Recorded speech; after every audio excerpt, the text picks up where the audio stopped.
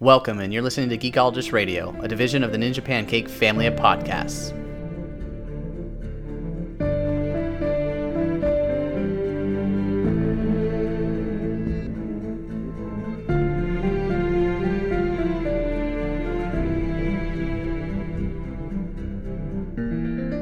Hey, it's Christopher, and welcome to Geekologist Radio's special Westworld review episode, where we take you through all things Westworld and accurately predict the future.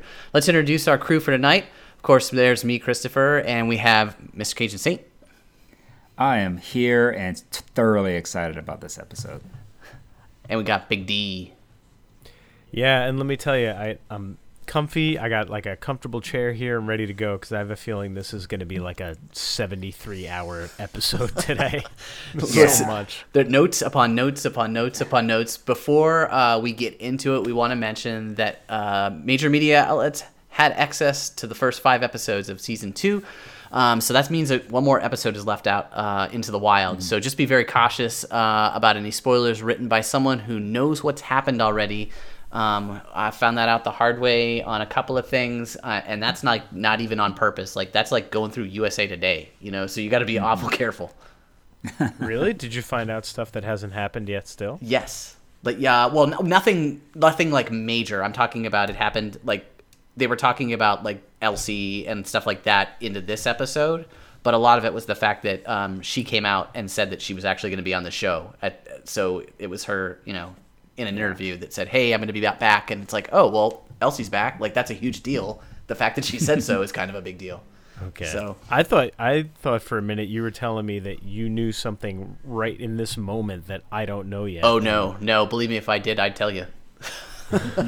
I was going to reach through this microphone and I would say you. Tell me the answer. And I would just say y'all throttle each other. I don't want to know because the reason that's in there is for me to try to avoid spoilers and for everybody else too. Yeah. Actually, I wouldn't want to know anyway. I really wouldn't. Cajun, we're doing something right if we get more right than we get wrong. Correct. And this is all based off of stuff we've predicted either last season, for this season, or most of this stuff is this season. So we've done this every episode so far. What we got right, we got wrong. Now we have a lot of stuff because this episode had a lot of meat.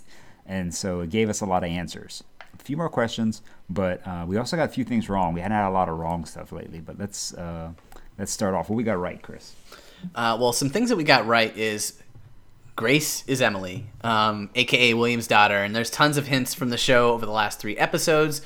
We got a quick payoff on this one, and I was just talking to I was talking to Dave about this. The thing that was super important for me about this is that we were talking about the creators of Lost, who always cause more confusion than they actually cause answers, and so they're trying to hit payoffs a little bit quicker so that it doesn't have that lost feeling, and I think that that's what they were trying to do with the Emily character. Yeah, and I like that because there's us, and we're we'll call it the small percentage, 1, 2, 3, 4, 5% of the community, and then there's a whole other percentage of the community who's not catching all this stuff, going back, watching it, nitpicking, and so for them they miss a lot of stuff. So you need to drop the hint, remind of the hint, and then reveal, because a lot of people are blindsided by those things when they come up. So quick payoffs with lots of hints are needed. You need the long stuff for us too with the subtle hints, but you need the very obvious hints with the quick payoffs in there. And it wasn't even subtle. It was, hello, Dad. So, like, it was very, like, in your face. Like, hey, there's no question about who I am. And then you have to just revert back to the previous episode where he calls her Emily in the scene. Yeah. Well, I think it also goes to show the major difference to me between Lost and Westworld. And let me start by saying I adored Lost, and I really enjoyed it, and I thought it was a great show. But you just got the feeling after a few seasons as a viewer that they were making it up as they went along, and that when they were posing questions, the writers themselves didn't seem to know what the answer to those were yet. They just sort of said, we'll figure it out later. Whereas in Westworld, you can tell that it is really meticulously crafted, and you just have so much more confidence in the writing that, you know, when they're posing something, they feel like they know where it's going. Yeah, and I posted this on my Facebook, but basically said Westworld is television perfected, and I think through the writing, the acting, everything in this show is pitch perfect, and there's nothing on television close now, and I can think back in the past, and this could easily pass up some of my favorite shows of all time if I really wanted to lay down side by side, like next to Breaking Bad, because I think it is pitch perfect on how they're executing right now. Another thing that we hit on was putting human consciousness into hosts, and we had tons of hints from season 1 and season 2 that this was the plan, but now, obviously, from the opening sequence, we got a pretty good idea that this was the case. Yes. We don't know if they were successful, but they have done it. Yep. And they're making a lot of human mind cores, so you don't make a lot of them to test on just one James Delos. Yeah. There's a theory for that later. Elsie's alive, which is like, I was jumping. The moment first of all, when I saw the ketchup packets, I'm like, what the hell's going on over here? And then you realize it's Elsie, and I'm like, yes. Like, we just needed her to come back because she literally just went MIA. Like, you were invested in her for the first 4 episodes of last year, and then all of a sudden she just stopped existing. And we knew that was going to be the case because we heard Elsie's call for help last season, but it's nice to see her back. Yeah, and to piggyback onto that, too, I think we had also discussed the fact that Ghost Nation maybe was trying to help humans. And so we saw that when Ghost Nation rounded up Stubbs last time, it turns out that they were just capturing him and bringing him along rather than killing him outright. Turns out same thing with Elsie, like, she, or not Elsie, with Bernard, he got captured. Oh no, he's not a human though. That doesn't back that up. Never mind, you can edit. You need to write this. You need to write this down in the notes. We have 7 pages of notes. 7 and you're pages. Like, let me go off script. Let me go off script. Damn. All right, Derek, you have something else? Yeah. So one of our projections was that Ford's narrative is set. Is to set Williams' personality back to the beginning when he first entered the park. When I reviewed the Ford speech, kind of identified him as the personality who could change. And one thing we see William act completely opposite of how he did in season 1. In season 1 in Los Muertos, he goes in, he's shooting up people, he's killing people, he kills Lawrence's family. And this one, he goes out of his way to save the family. And I think that's the first white hat thing he's done to show that transition. And then we get Lawrence's daughter speaking English through Ford. It's basically called Ford's voice when an AI speaks to him directly like that, and basically saying he needs to look back on his past. And so this is, again, I think previous theory was Dolores, I'm on his past is the white hat, and that he needs to be a good dude instead of a bad dude. We didn't get too much wrong, but there are a few things that are in the negative column, but that's what's going to happen when you're making some predictions. Yeah, exactly. Like we tried not to do too much of a shotgun. A couple of us piggyback on other theories or combine on them. But we had one that Peter Abernathy's character is James Delos' mind. And right now that is tracking to negatory because of what we've seen James Delos' mind just in his own body reacting to. I think the only thing that can keep that alive is how much Peter Abernathy twitches compared to how much James Delos does. But that seems just to be an AI glitching because Bernard does. A lot of them do it. So that one's tracking to no. One of our wrong theories was the door or glory, where everyone was headed, is where the human AI mind cores were made. Well, now we've seen a facility where they're being made, and that's definitely not where they're tracking to. So that's not the door. It's not glory. It's definitely some place that it's involved in this stuff, but it's not where they're making them. And another theory we got wrong was Elsie was the one instructing Ghost Nation to protect humans. They were already doing that by the time she was freed by Bernard. So it's not her instructing them, but it does open up a question. Who is instructing them, which we'll cover in a little bit.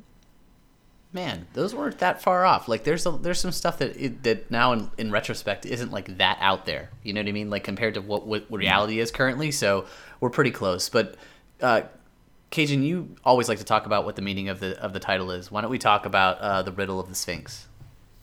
Excellent. And I like that they gave me a title this time that I can go into. And with the Sphinxes, the Sphinx guarded the city of thieves in Greek mythology. And it was also an Egyptian modern, it was mythology back then, but it still exists to this day. It guards the tombs of the pharaohs of Egypt. Now, the riddle of the Sphinx, which is the title, the actual riddle, not the Sphinx itself. The riddle of the Sphinx is probably the most famous riddle in all of history. It's from the story of Oedipus. And the riddle is this. What creature has one voice, it becomes 4-footed, then 2-footed, and then 3-footed. And what happens was if somebody couldn't answer that correctly, they were strangled and devoured if they couldn't answer it. And you might have heard this just worded differently about clock and times, but it's always the 4-footed, 2-footed, 3-footed question and over time. And Oedipus solves the riddle and he answers, the correct answer is man, who crawls on all fours as a baby, then walks on 2 feet as an adult, then uses a walking stick in old age. And the riddle of the Sphinx is understanding the passage of time for a human. And that's a big part of this story. The other part, I think, using of the Sphinx is the Sphinx guarded the dead, guarded graves. And so could the Sphinx be guarding the ability to raise the dead? So I think it has multiple meanings there, with the riddle really being the passage of time. Yeah, and the Oedipus story I put down a little bit further in show notes, but there's a huge connection between some of the speech that Mr. Delos talks about, especially specifically to Bernard, right in line with this. So this is like they hit it right on the head with all of the aspects for the title specifically. Yep. And then we had a segment we started last week that I think ends now. It was like, let's have a segment, keep going, because like Chris said, we think this thing's going to carry on. Who's that lady? Well, we know. Shortest segment this week, the lady is Emily Williams' daughter. Moving on. So we started, I threw this in here as a subject title of how do you build that? Because there was a curiosity on a difference between the hosts, obviously, and the hybrids, which the hybrid is now something brand new. They've added that in, and the hybrid is a little bit different than a host. In a hybrid, you print the body, copy the developed mind, which is consciousness, or the consciousness of whichever person that you're trying to put in there. So then onto that, you had a control unit, those little red balls that you saw sitting around, the one that Bernard grabbed, that little orb. And then you take the host CPU, and it's created by a 3D printer. So that's how you're going to create a hybrid. Now, some of the writing in there is a little bit different compared to a host, as Bernard talks about with Mr. Abernathy. He recognizes it's a little bit different. So the code is not the same. Right. Notice the code being the same, but there's one question I think that's come up, and I don't remember if I put this in the notes or not, because like I said, we have 7 pages of stuff. But when we say copy the developed mind, I'm not convinced that the mind core that's being made is a blank hard drive that you can then imprint anything on. There is a strong possibility that you need to put the consciousness of the mind into the computer, and then it prints it into the mind, because these could be different in that way. And and I did write it because I have something to talk about later with it. When we talk about something later, that really changes my answer to a very important question we have later, is which one's first. How they do it answers a question later in the show. I wonder what kind of internet speeds people are getting in this age, where you're not just downloading 4K videos, you're downloading, human consciousness. You basically have to travel with a tri-fold iPad in your pocket that has a pretty significant hard drive, because you're not bringing that over Wi-Fi. I'm just curious of the space that's required, or the space that's needed in order to hold all of the information and then still have the ability to have room for it to iterate on itself. It's just got to be beyond capacity of what we even understand, which I think is what Logan was talking about when he was like, I've never seen this, and this is way farther than we should be. It's almost like it needs some sort of cortical fluid just to keep it going properly. Just to keep it going. The fact that was mentioned, we'll add that in later. All right, Dave, talk about the news segment that comes onto our Westworld cast. All right, guys, listen, here's the deal. We got a new segment this time. It's called Dave Craps on Westworld for a minute, then comes to his senses. Excuse me. I want you to give me 60 seconds, and I'm just going to take a dump all over our favorite show. Are you ready? Go. Yes. All right. So here's what bothers me, especially about episode 1. I finally put my finger on what's been driving me nuts about it, and it's superfluous time jumps for the sake of superfluous time jumps. I got to tell you, I think that there's absolutely no reason whatsoever for the 11 days later time period that they showed in episode 1. I think it does nothing to enhance the story. All it does is to go in there for cheap shocker moments of Bernard going, I killed them. If you just told that part of the story in a linear fashion, from, after the party, following Bernard and following, going with Elsie and everybody else, I think that the story is good enough that it has its own legs to stand on. You're going time jumps back in time to fill in the past. I love that. There's amazing revelations through there. But to me, that just feels like a super huge gimmick, and it feels like it's not making for a better story. It's just going for cheap thrills. That being said, I love that stuff because we get to analyze it every week, don't we? Yep. Thank you. I was going to say that too. Okay. Good job coming to your senses at the end there. Dave craps on Westworld for a minute. Then comes to his senses at the end. We do weddings. We do weddings. Now, going into this room that James Delos is in, there's tons of imagery and items and little things you could pick up on in there. And we started pointing stuff out, and the list kept going longer and longer. Stuff we noticed was imagery. One thing I noticed was the records. The records in James' room had a significant imagery. When they play Fire by the Rolling Stones, and they do the Strand Love by Roxy Music. And then James Delos and the Man in Black, because this goes on for so long, they're just spinning their wheels, just like the record and just like the flywheel on James's exercise bike. This is just spinning the wheels, not accomplishing anything, because what I think the core problem is they don't have some of the core consciousness of James Delos to make him work, and I think that might be something. If they're doing this elsewhere, it makes it work later. And the first record, though, if you look closely, and then you don't have to look closely, it takes up your whole screen. It's actually a maze, kind of similar to the Mind Maze that we saw. It's not concentric circles. It's concentric circles with gashes in between them that you can actually follow. If you take your finger and follow through to the center of the maze, which is the first record we see. The thing that I noticed was the white imagery, and it was almost like it had the imagery of like heaven, like a very serene place that was very pristine. And as he was going through it, everything was set in there for a reason for him. Things were either there to bring up memories, or things were there that were placed in order to get him to be active or activated and see how far it could push his body, like the exercise bike. Like, would exercise cause a problem? Would this cause a problem? The other thing that I saw was the goldfish, and they panned on this like at least 2 or 3 times, was the fishbowl kind of like circling around in the fishbowl, as he was circling around in a fishbowl too, because he's being observed and watched from the outside without realizing it. Yeah, and even the hourglass that we saw, we keep seeing this hourglass that's on the coffee table, and with each successive visit, we see that there's less and less sand in the top half of it, until finally that final visit, when we see William in Black show up and interview him, we see that there's no more sand in the hourglass. And Good finally, we catch. see it shattered on the ground after he smashes the place to pieces. I missed that completely. Good catch. I didn't catch I didn't catch the hourglass at all.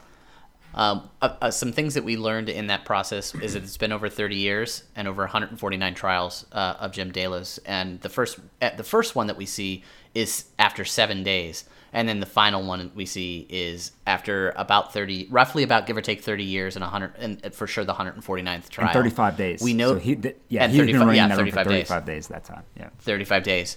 We learned that Jim is a hybrid, which is a big distinction between a host. And they made very clear that there was a distinction between those two.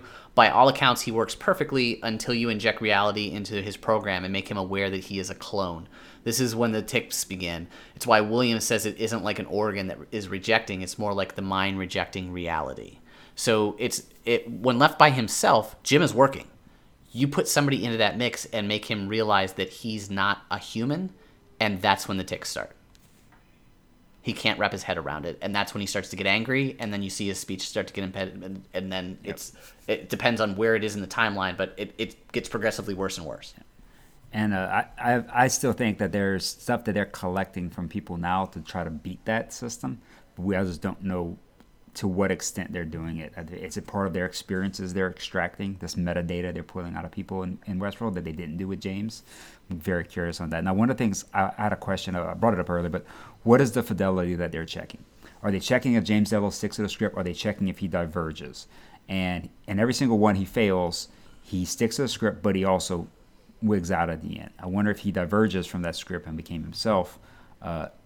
Is that the fidelity? But I think some stuff was brought up earlier that I'm leaning more towards he needs to stick to the script and be himself when that revelation is given to him. like Chris was just saying. And Cajun, for that, when he yells Logan, that's way off script. Mm-hmm. That has nothing to do with what the hell's going on. And in fact, like it was like when he stood up and the first time he said it, I didn't know what he was saying until he screamed it the second time. I'm like, oh, he's asking for his other kid. It's like he pulled it out of nowhere. And I thought to myself, so does he have consciousness where he has those memories, or are they forcing these memories into him? So I either way, but to your point, yeah. Now, at this point, the last question I have on this is the fidelity check. Is William the final test in this scenario? Because William knew him probably the best of anybody alive right now, especially at the end, the last William we see. Is he checking if James Delos is real or AI? Is he doing a Turing test? Like, he knows he's AI, but is he checking it? Because if their ulterior motive is to create AI who can pass as humans, you need to put someone who knows this human the best in front of him, and he needs to pass. And James Delos is 149 times never passed. And is that the fidelity check? Is that the final check? Yes. To me, that's what it is. I think he's checking to see, did we finally nail it? Mm-hmm. And it's not for altruistic reasons. He's not doing it because he loves his father-in-law and he just wants to bring him back. It's because he wants this technology to work. He wants to use it for himself for selfish reasons. He wants to invent this thing that is going to change humanity and be at the helm of that. It's not out of kindness. All right. This scene reminded me very much of Bernard and Dolores in the scene 2 episodes ago where they were sitting in his home and he's having the conversation with her and he thinks that she's real. He thinks that she's real. And then all of a sudden she snaps and talks about the splendor. And it's like, you're not ready. Yep. Like we can't send you out. And that's, he wasn't ready and they kept trying to do it and it just wasn't working. Yep. Now, one thing that was extremely wasteful, and I guarantee you, just like the Last Supper scene, why did they burn the room instead of just removing James Delos from the room and then burning him or removing him? There has to be more imagery there that I'm missing because that is just like wasteful spending. I want to say that the reason why they're doing that is to get rid of all evidence of any of this occurring. I put this down a little bit farther, but I'm talking about it in terms of like when we know that they do testing on animals, and you just don't want that kind of information getting out, no matter who it is, including if it's like a person who works for you that has a bad taste in their mouth and decides to leak it out to the press.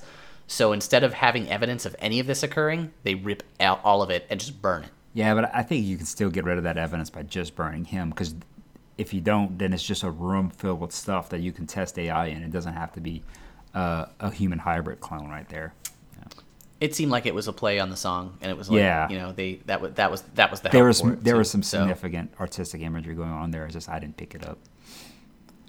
I was going to talk about the Oedipus stuff, but I'll let it be. I mean, there's a lot of information that deals with Oedipus that Delos talks about, especially in his conversation with Bernard when they bust into the room, and it's past the time frame of wherever MIB left him at that point. But it definitely has a lot of meaning to what you were talking about as far as the Sphinx title. Yeah. All right. So we move on to the next segment. Yeah, so let's check back in on the motivations of 5 characters in the show. We'll be repeating a few that will probably be coming back every week in this segment, and then we have a couple of new contenders in here that we'll talk about their motivations as well. So let's start off with Bernard. Again, he was one of the central focuses here in this episode, in episode 4, and we really see that he is on a very similar journey to both Dolores and Maeve, right? He's trying to define himself. Who am I now that I'm in control of my own actions, and who am I going to be? And we see him talking about these kinds of things when he meets up with Elsie. And he's still kind of walking that line of trying to do right by humans and by AI. We saw that he had compassion and regret when he saw Dolores, and now that he sees Elsie, he wants to help her. By the way, it was also interesting along those lines. He promises Elsie. She says, "Listen, you have to promise me 2 things. You can't lie to me anymore. You have to tell me the truth, and you can't hurt me." And he said, "Of course, of course." And then he immediately has one of those sort of I don't know where I am in time freak outs where he realizes that he murdered all those people that were in Station 12 when he went there. And she says, "Are you okay?" He says, "Oh yeah, I'm fine. It's nothing." So he follows up that promise by immediately lying to her and saying there's nothing wrong. So, I'm curious if that's a little bit of foreshadowing. Yeah, and I think his motivation there is he has all the body language of complete shame. That he's ashamed that he let Ford make him do those things. Because I think him as a AI, his core programming, as we saw Bernard Lowe, wouldn't do those things.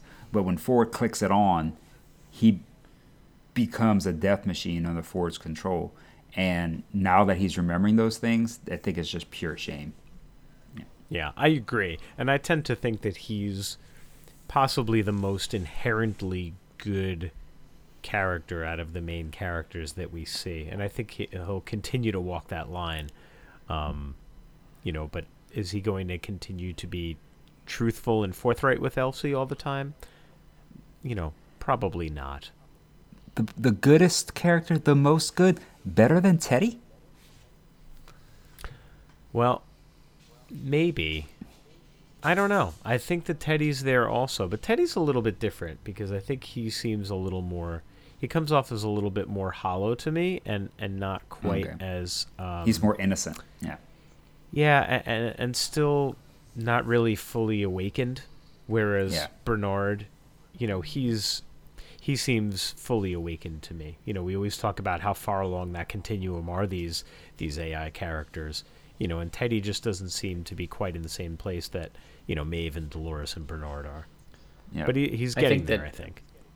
I think Bernard has the ability to make the absence of truth as opposed to Teddy just coming forth with the truth. So, Bernard knows when to lie and when not to lie. Teddy might not know the distinction. Except I think he might have when he told Dolores that he... or did he tell her? No, he just didn't follow through. He just didn't follow through. Yeah, he didn't say anything. All right. Now, the next character I want to go to is Lawrence. Now, we haven't covered him yet, but I think he had a lot going on in this episode because there's a thing about Lawrence. He's not a fully woken AI, but how does Lawrence remember something from Men in Black's past conversations now? He remembers that Men in Black told him he had a daughter, but he hasn't in this iteration. That brings up the question, is Lawrence in the maze?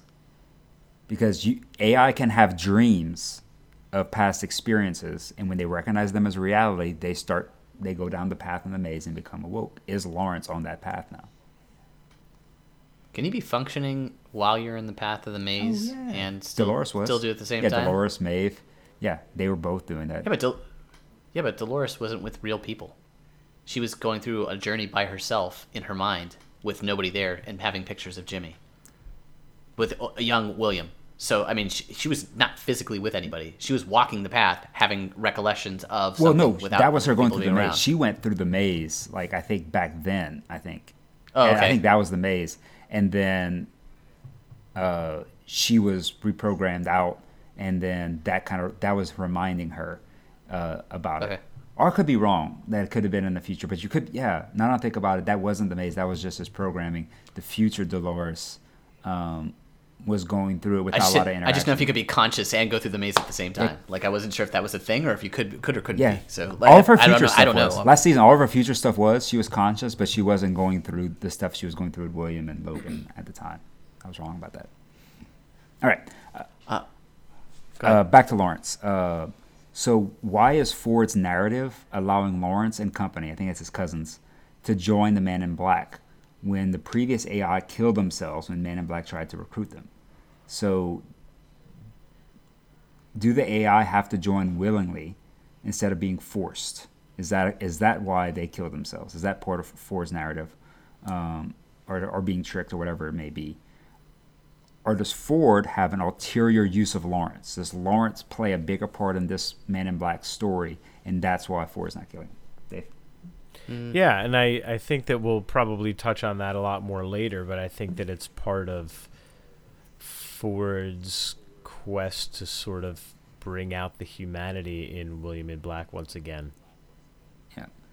And I think it is that second part. I think it's the ulterior use of Lawrence, and I think the ulterior use is he's sending Lawrence into the maze. Ford is, like, he triggered him to go into there, and we're going to see Lawrence become more and more aware, and it's going to give Men in Black something when Lawrence becomes fully awake and aware.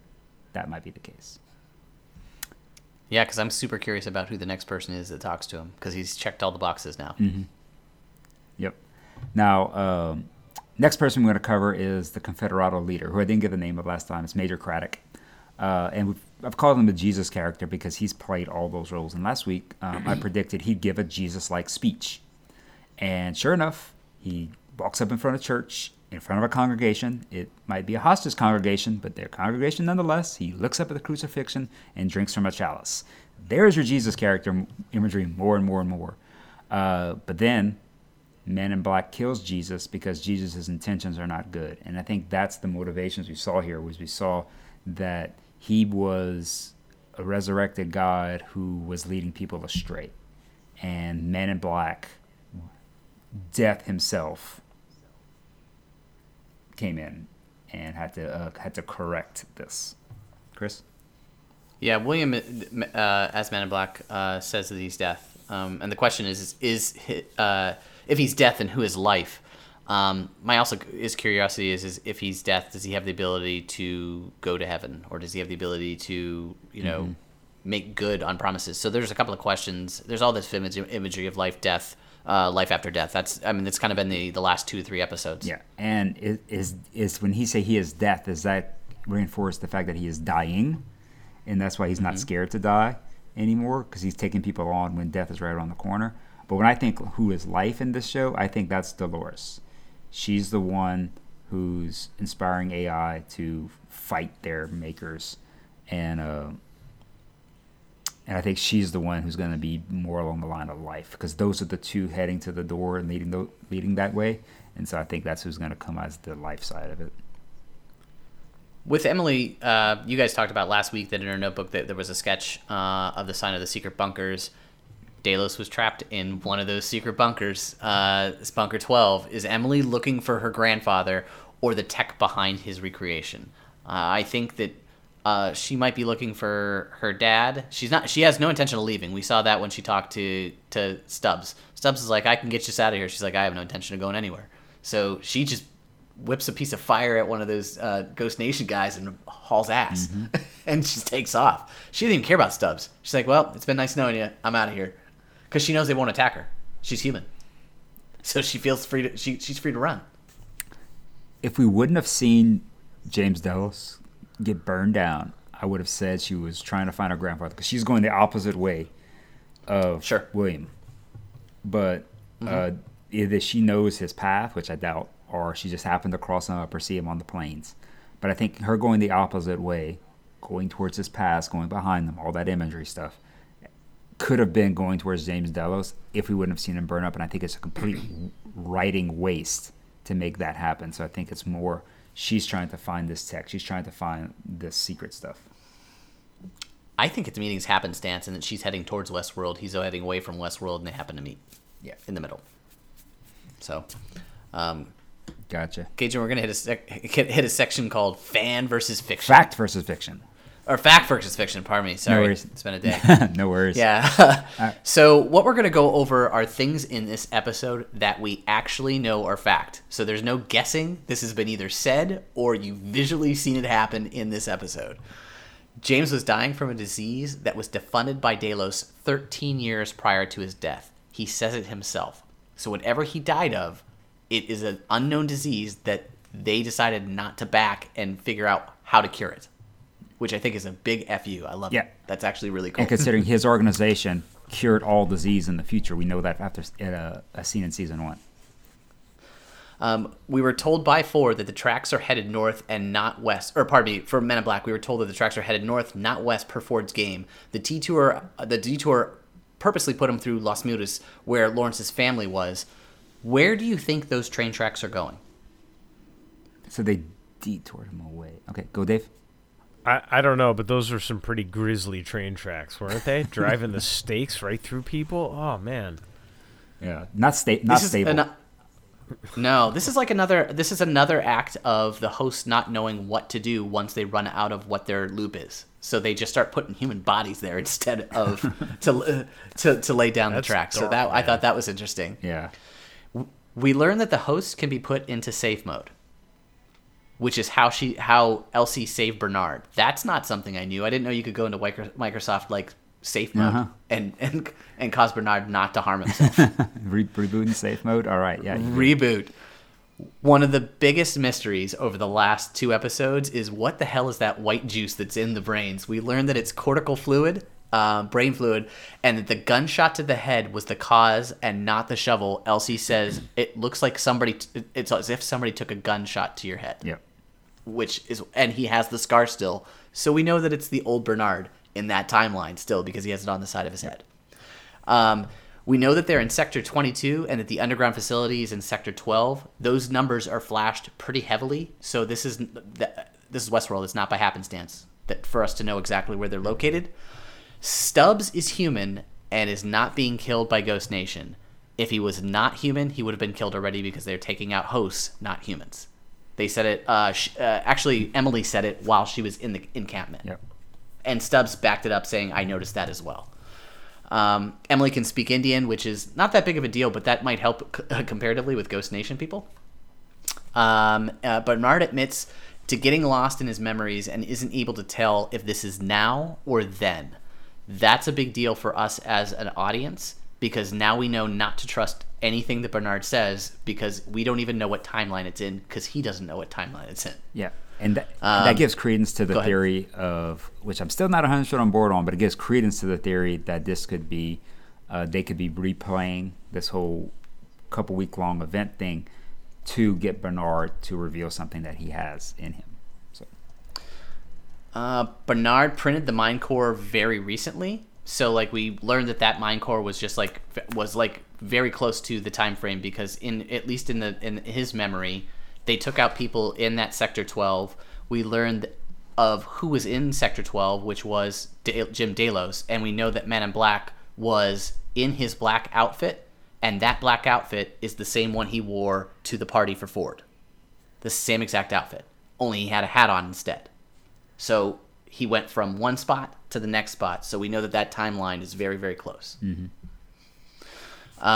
William's wife died of a suicide that didn't involve pills, or at least is not shown as such in the playback, right. Because it shows someone in a tub with blood. So it leaves open to the question that I'll produce later for a theory, but also, maybe he's covering up the fact and just saying the word pills, and really his wife just committed suicide in a bathtub. I don't know. I don't know what the thoughts are for you guys on that. I think it was pretty vivid imagery of him running up a set of stairs, then seeing the water overflowing. So yeah, he's lying to himself, I think, more than to others. Sure. We know that Logan died of an OD. That's a big deal too, and that was just an off comment when Delos screams for Logan, and he was like, he died of an OD years ago. Yeah. So he's not coming back. Which is why which is why they showed him with the arm thing earlier with Dolores, just to give you that. You know what's happening. Yeah. And we know that Elsie didn't know Bernard was an AI until this episode. Her reaction to it, you left the grounds, you have a family, you have a kid. That's your backstory. It was her coming to the realization that her friend, her boss, was an AI this whole time, and it was her working it through her brain. So she didn't know before. Even when he took her down, she just thought he was probably working for evil people. Sure. The display that Elsie clicks on Sector 12 when they're opening up the door for Jim's Delos says 149th cycle. So it lets you know in the timeline that is the same Jim Delos that Men in Black left and just said, go ahead, let the guy be destroyed. So that's huge because you know that they didn't reproduce anymore, or Delos hasn't tried to reproduce anymore after that. And this timestamps this because we know Man in Black left James Delos shortly before Man in Black enters the park in season 1. So we know that those are very close in time.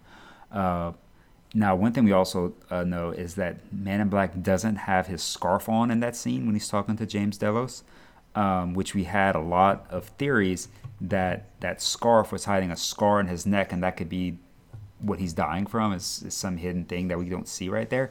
But if this timestamp's really close and there's no scarf there, then that kind of rules that out, and that just could be some trickery. It could be something there, but I think there's only a small time window for that to actually affect anything. I think that they're taking a little bit too long to go back to the fact that he mentioned he was dying in season 1, because now the audience is going to start to forget. Mm-hmm. You're not going to remember that he even had that conversation. In fact, Dave, we were talking to you, and you're like, "Hey, where was that at?" Yep. It's been so long. You're going to have to talk about it again soon, or when you play that card, all of us are going to be like, "Wait, what?" Yep. Because if we wouldn't have talked about this episode, I might not have remembered it either. I mean, this show. You guys mentioned last week that Dolores took some shots. We also learned that now that host can ignore physical damage is now on the table. That was mentioned by Elsie. It was a revelation to her, and I don't know if we knew that it could be a possibility, but now we know for a fact that it's something that can happen. Right, exactly. And Bernard could control the drone hosts just by a look, which is how he got them. He just whispered, said something, and then they all just took out everybody in that room. So that's kind of cool, because that's the kind of power that Maeve has. Correct. To persuade people. So Bernard was on that level of where Maeve is at, so that's a kind of a big deal. Well, Maeve was doing it like outside of code. They could have been programmed with certain keywords by Ford, sure. And he just knows what they are. Now, what we're going to now is what we don't know. These are questions that were brought up in this episode, and so we're going to try to figure out what they all mean. The first one is, who is the new human mind core for? And I think this is the biggest one. Anybody want to take a stab? Who do y'all think it's for? I think it's for young William. I don't think it's Ford. I think everybody wants it to. I think the show pushed you going, I bet it could be Ford. I don't think so. They're not bringing Anthony Hopkins back. And you think a young William in body? Okay. Yep. Dave? I think Ford is already created, so I think that one is for young William. I think both. We'll talk about it later. Nice.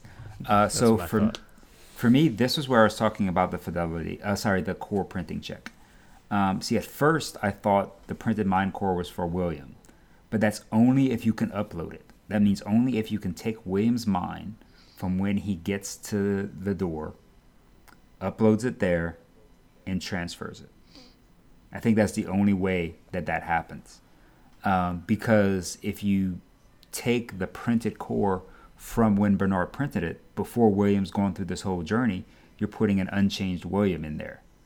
You're putting one when he's still Man in Black and not Man in White. Now, if this needs to be printed with consciousness intact, so when you print it, the consciousness of the person needs to be on the computer, then I think it's Ford, because the timing of it aligns to be right before Ford's death, and you just upload everything right then and there. And then just like what's that one, Altered Carbon, that Netflix show, where people upload their consciousness, then that's what it is. But that's why I'm on the fence, because I don't know how those things are printed with or without consciousness imprinted in there, or to be able to be loaded. And that's why mine changes. I think what we don't know is, was Ford and Bernard able to create this outside of Delos, the mind transfer, because Arnold was so intelligent. If Arnold is an AI program and working at double speed compared to humans, faster than MIB and his crew were able to do the same exact thing, almost like two people racing to the same point, except they were able to complete it and they weren't able to complete it. Maybe it is something that Ford is like, yeah, I can do that. Yeah. So, and which is why he's offering it to Man in Black if he's able to complete the game. Yeah. Or are they doing this in multiple facilities? They're doing this in 12 plus facilities, all trying to race to it. So we'll see that more stuff later. But another thing we don't know, are mind cores printed? Yeah, I already said that. Sorry, I'm actually just going through the same thing again. I just wrote it down there twice. One thing that was said is, if you're looking forward, you're looking in the wrong direction. That, coupled with Ford's speech, it's in where it begins. Now, is this a physical location or a time frame? We don't know that. No, I think that's a big deal too, because I mean, is he talking about like where he physically was, like as a person, or are we talking about like emotionally, or are we talking about just a physical location? Like, are we talking about like the place where Jim Delos was? Do you know what I mean? Like that's the biggest mystery. Like, to me, that's the bigger mystery of any of it, because I need to know where William's going to know where this whole show is going, because I think he's the key figure of this. This whole story is about William. Yep. To me. Yeah. We saw Ghost Nation leader Akcheka. You only live as long as the last person that remembers you. Again, a super cheesy line from Coco. Remember me? Like, I heard the song. As soon as he said that, I'm hearing the song play in my head. But, like, what does it mean? Why does he whisper that to Stubbs? Because I'm curious, and I know it has to mean something. Nothing is ever said without a reason. This goes into the Sphinx for me. This goes into the Sphinx guards the gravestones. He guards the graves because the graves and the gravestones are the remembrance. The Sphinx guards the pyramids, which is still there 5,000 plus years later, and we remember them because of what was left behind. And I think leaving behind something of importance is, and it's something that people remember you by, is the legacy, and that's what he's talking about. Almost like Ford's legacy of Westworld or whatever's left. Correct. One of the biggest mysteries is who's behind Ghost Nation. Like, are they protectors? Are they not? Like, it's not really defined. We know they don't hurt humans, but we also don't know where they disappeared the hell off to after they just left. He whispers to Stubbs' ear, and then all of a sudden there's nobody there anymore. Like, they just all up and left really quickly. To me, that's the second biggest one for me. Yeah. Who's the human mind core for? Who's behind Ghost Nation is number 2 for me. Who's behind Ghost Nation? When in the time frame that MIB decommissioned the James Delos project, again, I noticed the black outfit, which looks very similar to the one he was wearing the night of Ford's speech, so I'm leaning towards that. But, I mean, it could be something completely different. It could be in a completely different timeline. Like, you know what I mean? Like, he could have said no, and we could be talking 30 more days or 45 more days before that ever happened. Who knows? We have no idea. That's smart, because I was putting him doing that before he went into the park earlier. But because it's so close, he could have been doing it. I miss you had said that earlier. Yeah, he could have done it right before the speech. And Dave, Dave and I talked about this prior to you hopping on, Derek. His arm isn't hurt in that when he's talking to him. He's holding up that bottle with the arm that's not hurt. So was he never hurt, or is it a different timeline? Because if it was before he got... you know what I mean? Yeah, but he didn't get hurt until after the speech. Oh, that's true. Okay. It was after the speech. So he could have done it, speech. gone to the speech, got hurt, but we still don't see the arm now. Well, there were 2 times he got hurt. He got hurt well before the speech when he fought Dolores and she broke his arm. And then he got shot in the other arm. And the broken arm we still have not had reconciled. Yeah. But he was in the black outfit, so I'd have to watch the outfit from the last episode and that outfit. I'm just going off of what I saw last night, and it looked super damn similar. So maybe it's completely different, and again, it could be a weird timeline. If that's the case, then when the hell did he see Jim? Like, how long had he been down there? I'm really curious about that. I wonder if the computer screen says 149th trial, but does it give a time frame, like how many days? I'm really curious if it says how many days on that screen. Yeah, for the last screen. For that last screen before Elsie and Bernard go in there. Yeah. So that's on the table. Is what Bernard discovers about the code that was in Abernathy leading to the conclusion that the hybrid code is the true item being smuggled out? That's what they're searching for. The hybrid code, not anything else. Not any of the people's information, not the stuff that the shell corporation of Westworld is there for. Like, the true thing we're looking for is how to put consciousness from a human into a non-human. And I think it's not the hybrid code itself, because when you have 12 facilities and a lot of people working on it and all that focus and firepower on there, I don't think that code is something that needs to be smuggled out at that point from Delos to Delos. I think it's something Ford was hiding, or it was something that they needed to get out that Charlotte was harvesting, which was the specific DNA. And the DNA taken from people who make out with and sleep with hosts, which could also have been why Emily didn't want to sleep with that guy unless she knew he was human, because she didn't want to have her DNA all over him to be scraped off later. Oh, that makes a lot of sense. Yeah. That makes a lot of sense, because they knew who she is right away.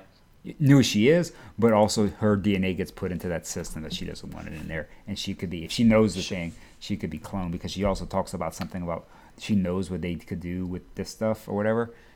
She makes that comment about it. We mentioned about it 2 episodes ago. I can't quote it right now, though. One thing we don't know is how long Men in Black will be allowed to keep Lawrence and his family. We know he programmed the other AI to kill them, but we don't know how long he's going to be allowed to. I think it's going to be to the end, but we don't know how long that will be. Yeah, I think that Lawrence is going to be some key. Whether it's the fact that he has to choose between Lawrence and something else for a friendship in order to, he has to kill Lawrence, or he has to make that choice. I think, but somehow Lawrence will be part of the key, because he's too far along in the journey now for them to just off him in the next episode. Right. Oh yeah. The cousins are definitely gone. They will be gone soon. But Lawrence will not be. They shall be sacrificed quietly. He says, he's like, well, they won't be around long. He says that to Lawrence. So, like, we know that that's the case. MIB, greatest mistake, Jim Delos, ? And is that where he's headed to Lab 12? Is that Glory? Is he headed back to the place where it all began, where his greatest mistake was? His greatest mistake was trying to create Jim. I don't know. I just put it in there because we're trying to figure out what the hell Glory is. We don't know. Like, we really don't know. They just keep saying the word. They keep saying on the mountaintop and glory and this and that, but we have no idea what they're talking about. I really think it's a new place because I don't think that's being his great mistake, because he knows it's contained. He knows it's contained. It's a button away from burning it down. He's a phone call away from burning it down. If you believe somebody's still in there, I do think that it is some facility that we haven't seen yet on purpose. And I put down this under this category. I don't think it's a prediction. It's the Jurassic Park plight, where is Men in Black shutting down the project isn't a matter of if they can do it, because he admits that it's probably within 2 to 3 years that they can crack this code, but rather should they do it? And I think that's the biggest question. It's not a matter of if or why. At this point, he's thinking to himself, should we even bother to do this? Should we play God? Should we be, should we have the ability to do this? And I think that that's what he's struggling with. And that could be Ford's journey for him to get to that realization, Yep. to shut it down.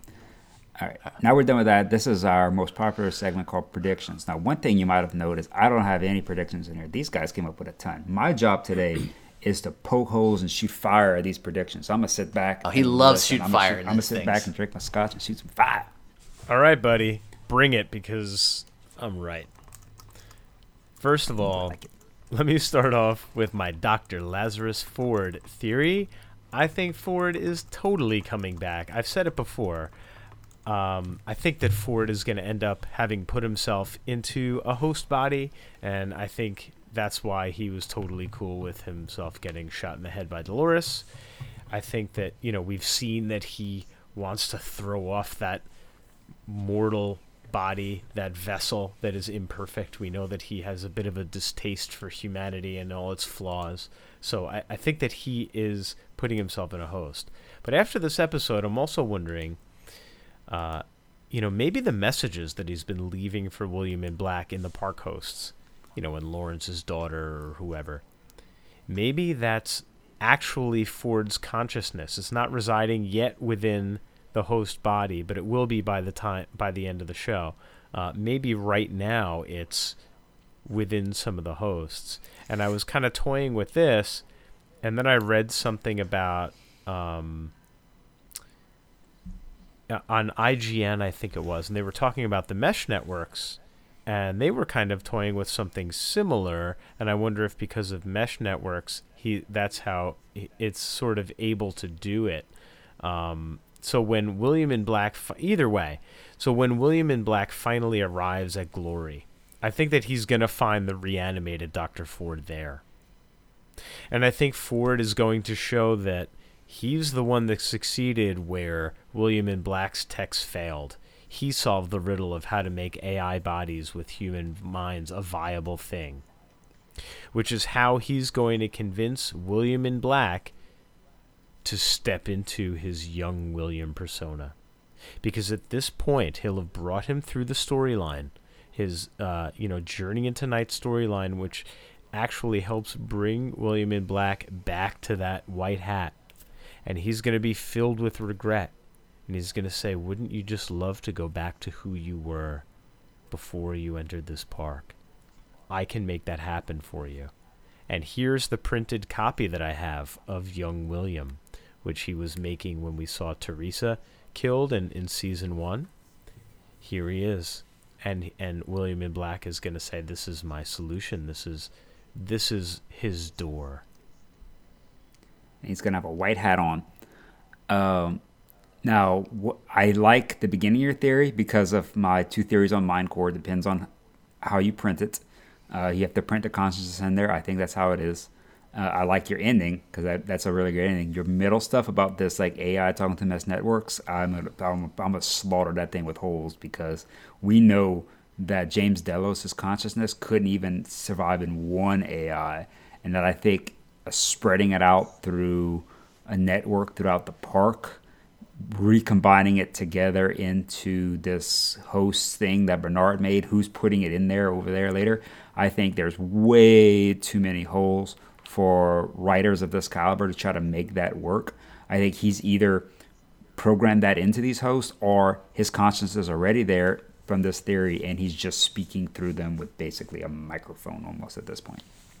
Yeah, it's almost like a recording. Yeah, or like it could be that his consciousness resides somewhere in a central location, but he is the one that is sending out these messages in real time. Like it's not a pre-recorded message. Like when right, his William consciousness shows is up doing at it, such but and not a such mesh place, network. we press a play, and then this message plays. I don't think it's that. I think Ford is actually manipulating those things in real time because he is already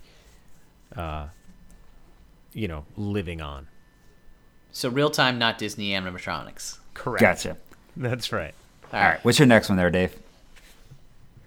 Well, so this other one, that second past, William in Black becomes young William. I think I sort of went from one into the other because I think they tie into one another. That's all part of that big, Your big parts of it there. Ford is alive theory going through. All right. Ford is alive theory. One of my theories is that Ford has designed the game for multiple contenders. He's already mentioned that, as Men in Black has said that. And Ford's designed this race to see who comes out on top, perhaps a race for the immortality component. He has Men in Black, Dolores, Maeve, and Bernard. Survival of the fittest results wins to guide where this all goes. He couldn't decide on who has the best route, so he let them figure it out themselves. So he's got one person that's leading it by their mind, one person that's leading it by their heart, one person that he created himself, and one person who forcefully put himself into this situation. And he's just going to let that race figure itself out, which is the storyline. So like the Wizard of Oz with the Tin Man, the lion, the Scarecrow, the heart, the head. Yeah, if you imagine like a Westworld Willy Wonka, that's more like Okay, gotcha. that's kind of my thought process. That's just one thing because of the four storylines leading basically to the same spot. Yeah. The only hole I would poke into that one is because and you weren't there last week, but when going through his speech, he says he could change and he focuses on that person. He does go to he does say a plural later, but I think we're talking to the AI. But that's the only thing. I like it though. I have that Sizemore is only around to help Maeve unlock something, and I think Maeve understands that her daughter isn't real, but knows that her daughter unlocks something to either give her a different ability or unlock something in the world, and Sizemore is only there being brought along to manipulate the code, etc. There's no reason for Sizemore aside from this. Right. And complete agreement on the Sizemore stuff, but to push that, to like pinpoint it down, it's because Maeve knows if her daughter's elsewhere, she's programmed with a different consciousness. So that pokes the hole in my theory that Maeve is going to be surprised her daughter doesn't remember her. And I think she might already be aware her daughter, by this theory, she's already aware her daughter's not going to remember her. And she's there just to say, reprogram her back to when we were on the farm and I'm her mother right now. Sure. I talked to you guys about this earlier this week, and I think that we didn't get to see Dolores, which I'm kind of surprised. I thought we did at least get a little glimpse of her. But I think Dolores is going back to Sweetwater to get her mother. Her mother's unnamed. They never mention her aside from the fact that Stephen Ogg's character in the beginning, the handlebar mustache, she was on the ground, dead, and he was threatening to rape her even after she had passed in that one scene where Dolores comes in with the gun and starts trying to pull the trigger. And I think that she's doing that because with Peter gone and everything's all but lost, this is the last person that she has as a cornerstone, and she's trying to grab onto whatever she can. It would make sense because her mother would literally just be sitting in Sweetwater doing nothing right now in that house. There's no other reason to go back there. There's nothing there on her homestead. Unless there's something hidden there that we don't know about, it would be the only reason that she would go back. Or she wants the can of vegetables. Or she wants the can of She vegetables. keeps dropping on the ground. Yeah.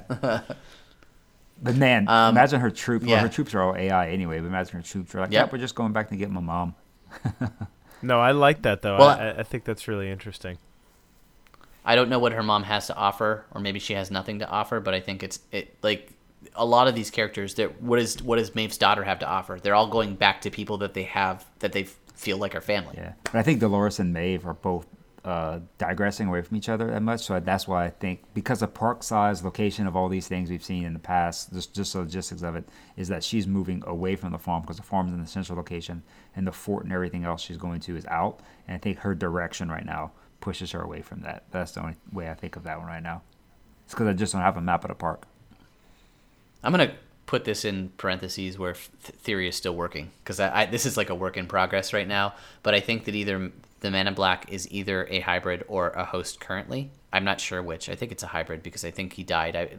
I'm in full believement of the person that was in the bathtub was not his wife. I think it was him, and he's the one who committed suicide after this whole entire event. And they took his consciousness out. I think that that's the case.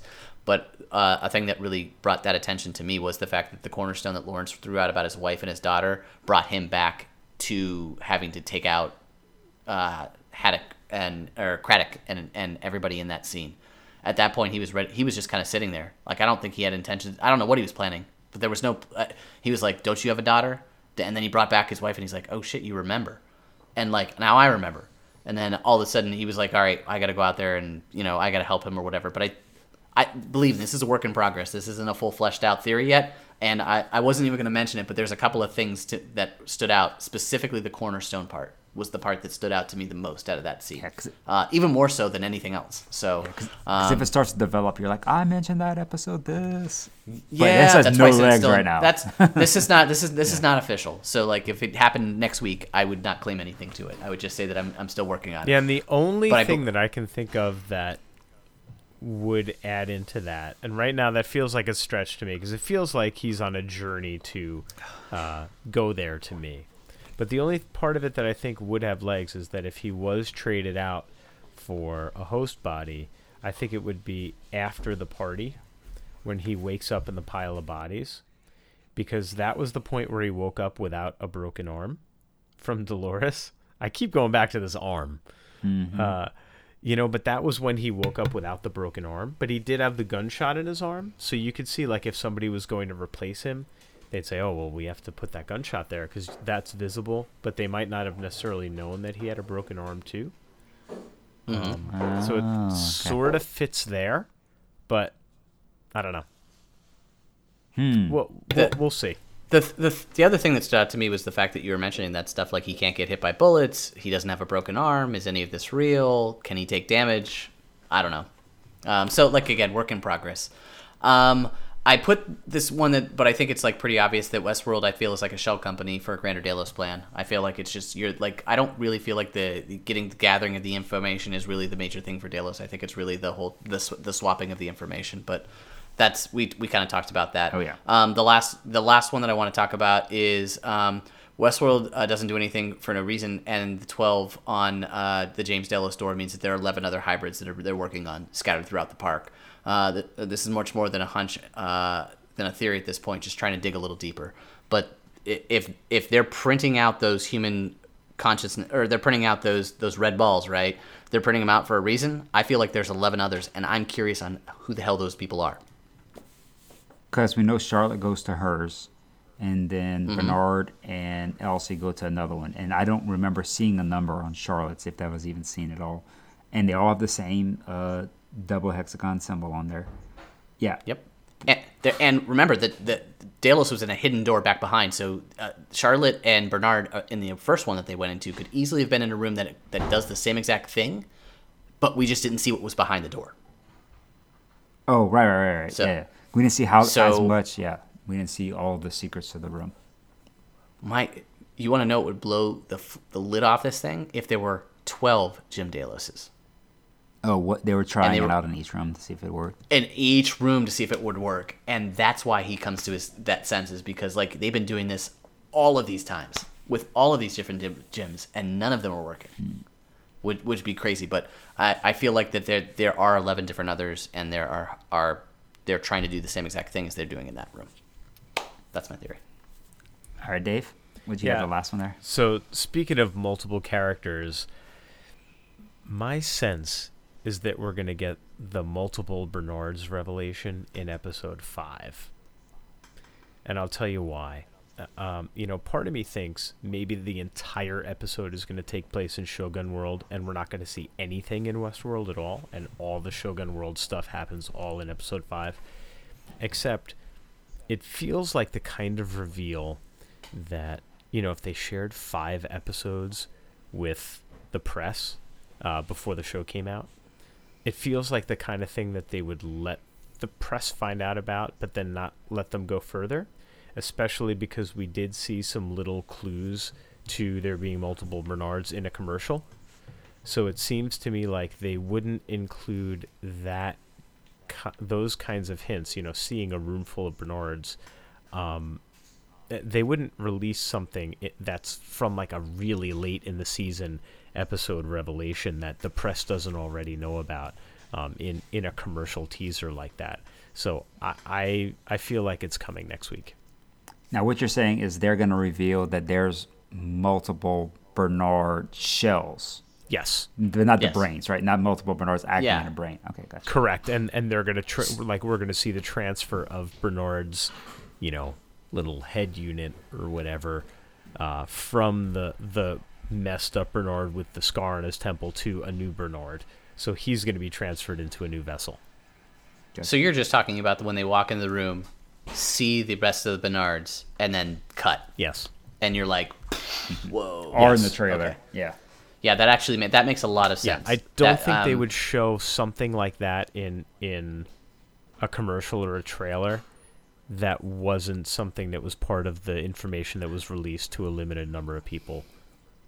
Yep. On those lines, we saw in a trailer James Delos' scarred up face staring in a mirror, and we saw that here in episode 4. So that was a huge thing that you don't let drop, but they did for this one. They need to get to day 11 on that beach, and if they're using all of episode 5 in Shogun World, they only have 8 episode season, correct? I haven't confirmed if it's 8 or 10. Okay. If it's I'm not 100% positive, but we're talking about 8. I mean, you have 3 episodes to get from that point A to point B. You've got to get there quick. Mm-hmm. Like there's a lot of ground to still cover, and having Bernards and swapping out brains and all this other stuff needs to happen fast. Now, why are you thinking it's 8 episodes? I just kind of assumed 10 because last season was 10. 10. I thought, is it 10? Oh, okay. All right, then we're not even at the halfway point. All right, then perfect. All right, then they have plenty of time. They have absolutely plenty of time. Halfway point and discovering that there are multiple bodies of different hosts would make a complete sense, because that leaves you at the halfway point with, so if there's more of him, who else is there more of? And then you can go from there. So okay, that I can bite on. Man, it's so awesome that there's still 6 episodes left to go. I'm so pumped. Like, there's so much information. Like, this season feels so much. Like, I crapped on an episode a couple weeks back, but like this episode feels like it's given up so much more information than the last year at this time. Like, I just feel like we know there's so many more mysteries, and I feel like it's so much meatier than last year. I feel like we were in, like, I don't know, like the kiddie version of the park last season, and now we're like in the adult version of the park this season. Like, there's an expectation level when with price of admittance that you better come to watch and watch a lot of it and rewatch it again if you want to know what the hell's going on. It's almost like the camera was zoomed in really close on this really tight focus in this small, field of vision, and in season 2 the camera has panned way back and we just have a much broader field of vision, and there's just so many more set pieces and so many more things going on. Also, there's such a high watermark to hit a season 2 after the first season, where you think that they're going to let you down going into season 2, or they're just not, the mystery's not going to be there, or they've used all the cards in the deck, they just don't have anything left, and then they trump that and they're like, yeah, guess what? You still don't know this, and this. There are like 10 serious things that we don't know the answers to right now. And it's all guesswork. So it's crazy. I don't know. Awesome. I am excited about Westworld season 3 that they announced. So we know that the season 3 is coming. So I'm pretty sure they're not going to show us any of the brain swapping crap, because they need to push this out a couple more seasons. Or they show us that and there's a lot more in the can. Right? There's more worlds, there's more places. It's not just Dolores. What else is going on? So, Future world. any final thoughts, guys? Television perfected, like I said earlier, and this really hit it at home for me. They're doing everything perfectly. I've become like super annoying in our Discord because of all the stuff I toss so much stuff into our Discord. It's unreal. But it's like each day I'm like, oh wait, I haven't rewatched this one, so that's why I haven't put as much of the I've rewatched this thing yet. But like I'll rewatch it and I'm like, I catch one thing or maybe two things, and then it sparks 4 other ideas. It's like, oh, you just go down this rabbit hole. Well, it's not until you say it out loud to somebody else that you really start to process it. So keep it going, man. Yep. Until I'm sitting there like, tell me that theory. Tell me that theory. I said it to you the other day, and you're like, "No, go ahead. Like spread it wild, and then I'll just shoot it down, or I'll tell you, I like that part." Yep. So that's it for us for this episode 4 of our Westworld spoiler cast. Dave, where can people find you at? You can find me on Twitter at BigD112358. And Derek, where can people find you? Caucasian Saint, all one word on Twitter. We are at Geekologist Radio on Twitter. On our email address, we're podcast at Geekologist Radio, and you can find us on the web at www.geekologistradio.com or at www.ninjapancake.com. As for me, Chris, you can find me at Tophernunes, TOPHERNUNES, on Twitter. And for Geekologist Radio and Ninja Pancake family of podcasts, we are out.